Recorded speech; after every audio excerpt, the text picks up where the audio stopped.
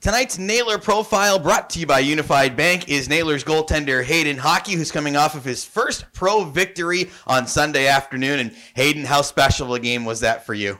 Unfortunate circumstance, but nice to get the opportunity, and definitely nice to get a win out of it too.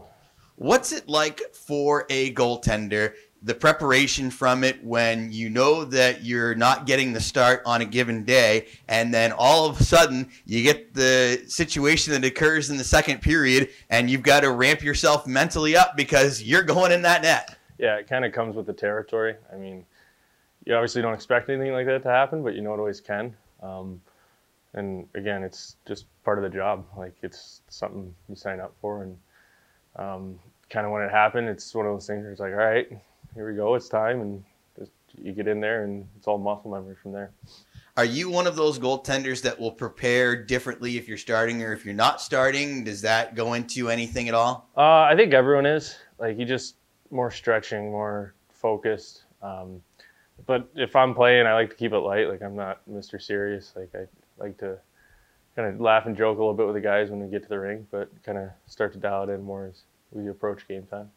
How did the game go along for you? You went in, team was down by 2 goals. You had to kill a penalty. That was your first task at hand. Yeah. But then you had the intermission, and then the team really started to come alive in the third period. What did you notice in the net? Yeah, going in on PK was tough. Not ideal. But the D were great in front of me. Like, everyone was great in front of me. It made the job a lot easier. And like you said, guys came out buzzing in the third. We killed off the rest of the penalty and just got back to work. And then you get the overtime victory, which is off a transition rush. What was your reaction when you saw the puck go in the net? Relieved. I was glad it was over, glad we got a win. But it's more kind of like just settling, you know. Like, you did what you were supposed to do, and you got the job done. That was your first professional victory, so I'm sure that your phone was going off after the game. We got a retweet from the team from John Buccigross. Who did you have a chance to talk to? Who was your first phone call or text message after the game? I texted my parents just because it's mom and dad, you know.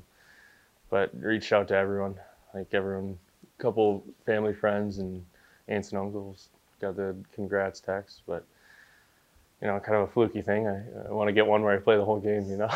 Well, hopefully that can come your way this weekend. But let's talk about the journey that it took for you to get your first pro win, because it was one where you started last season with Kansas City. You played 3 games out of the chute, and then Sunday was actually your first action since last November. What was it like going through a full year, basically being the third string in Kansas City, coming here, and then ultimately getting the chips to fall the way they did on Sunday? Yeah, November 1st, 2019 was the last one.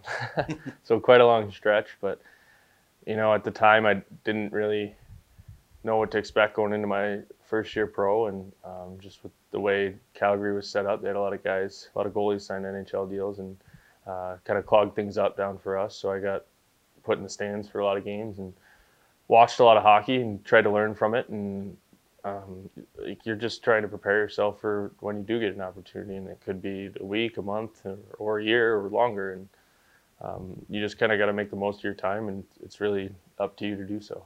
How are you able to stay fresh, and especially because as much as shots are shots, there's got to be a difference between what you're seeing at practice and what you're seeing in a game?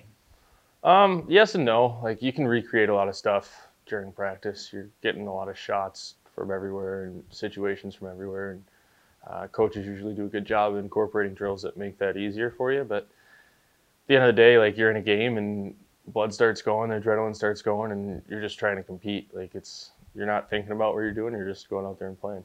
What about from a mental aspect of it? Because like you said, you're a true professional. You were able to keep your head high every day, but did it wear on you at all, you know, just kind of not knowing what the future held, or when the next time you were going to be in that crease was going to be? Oh, definitely. Like, going back to the end of last season, when everything got closed, I ended up going to Greenville about 4 days before everything got shut down. So I thought I was getting a chance then, and then kind of gets pulled out from under my feet. And one of those things in the time that I was pretty upset about, but just kind of had to look forward and think that there's a reason why it happened, you know. So mentally, you just come to work every day and try to get better.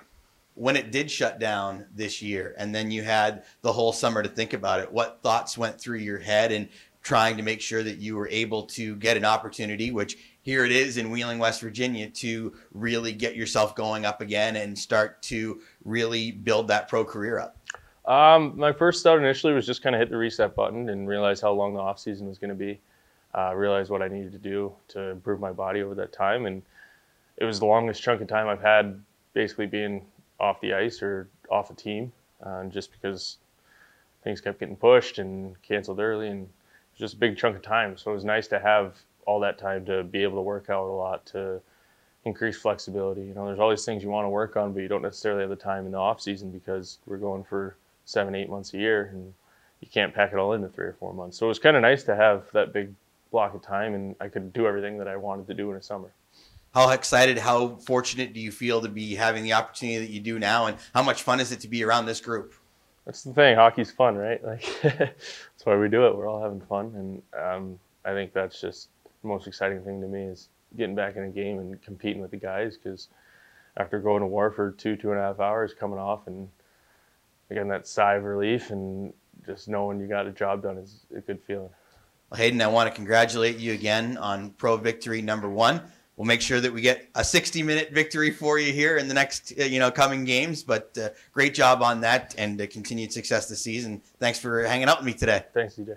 Hayden Hockey, our Unified Bank Nailers profile. We'll take a break and come back with intermission coverage on the Nailers Broadcast Network, presented by Main Street Bank.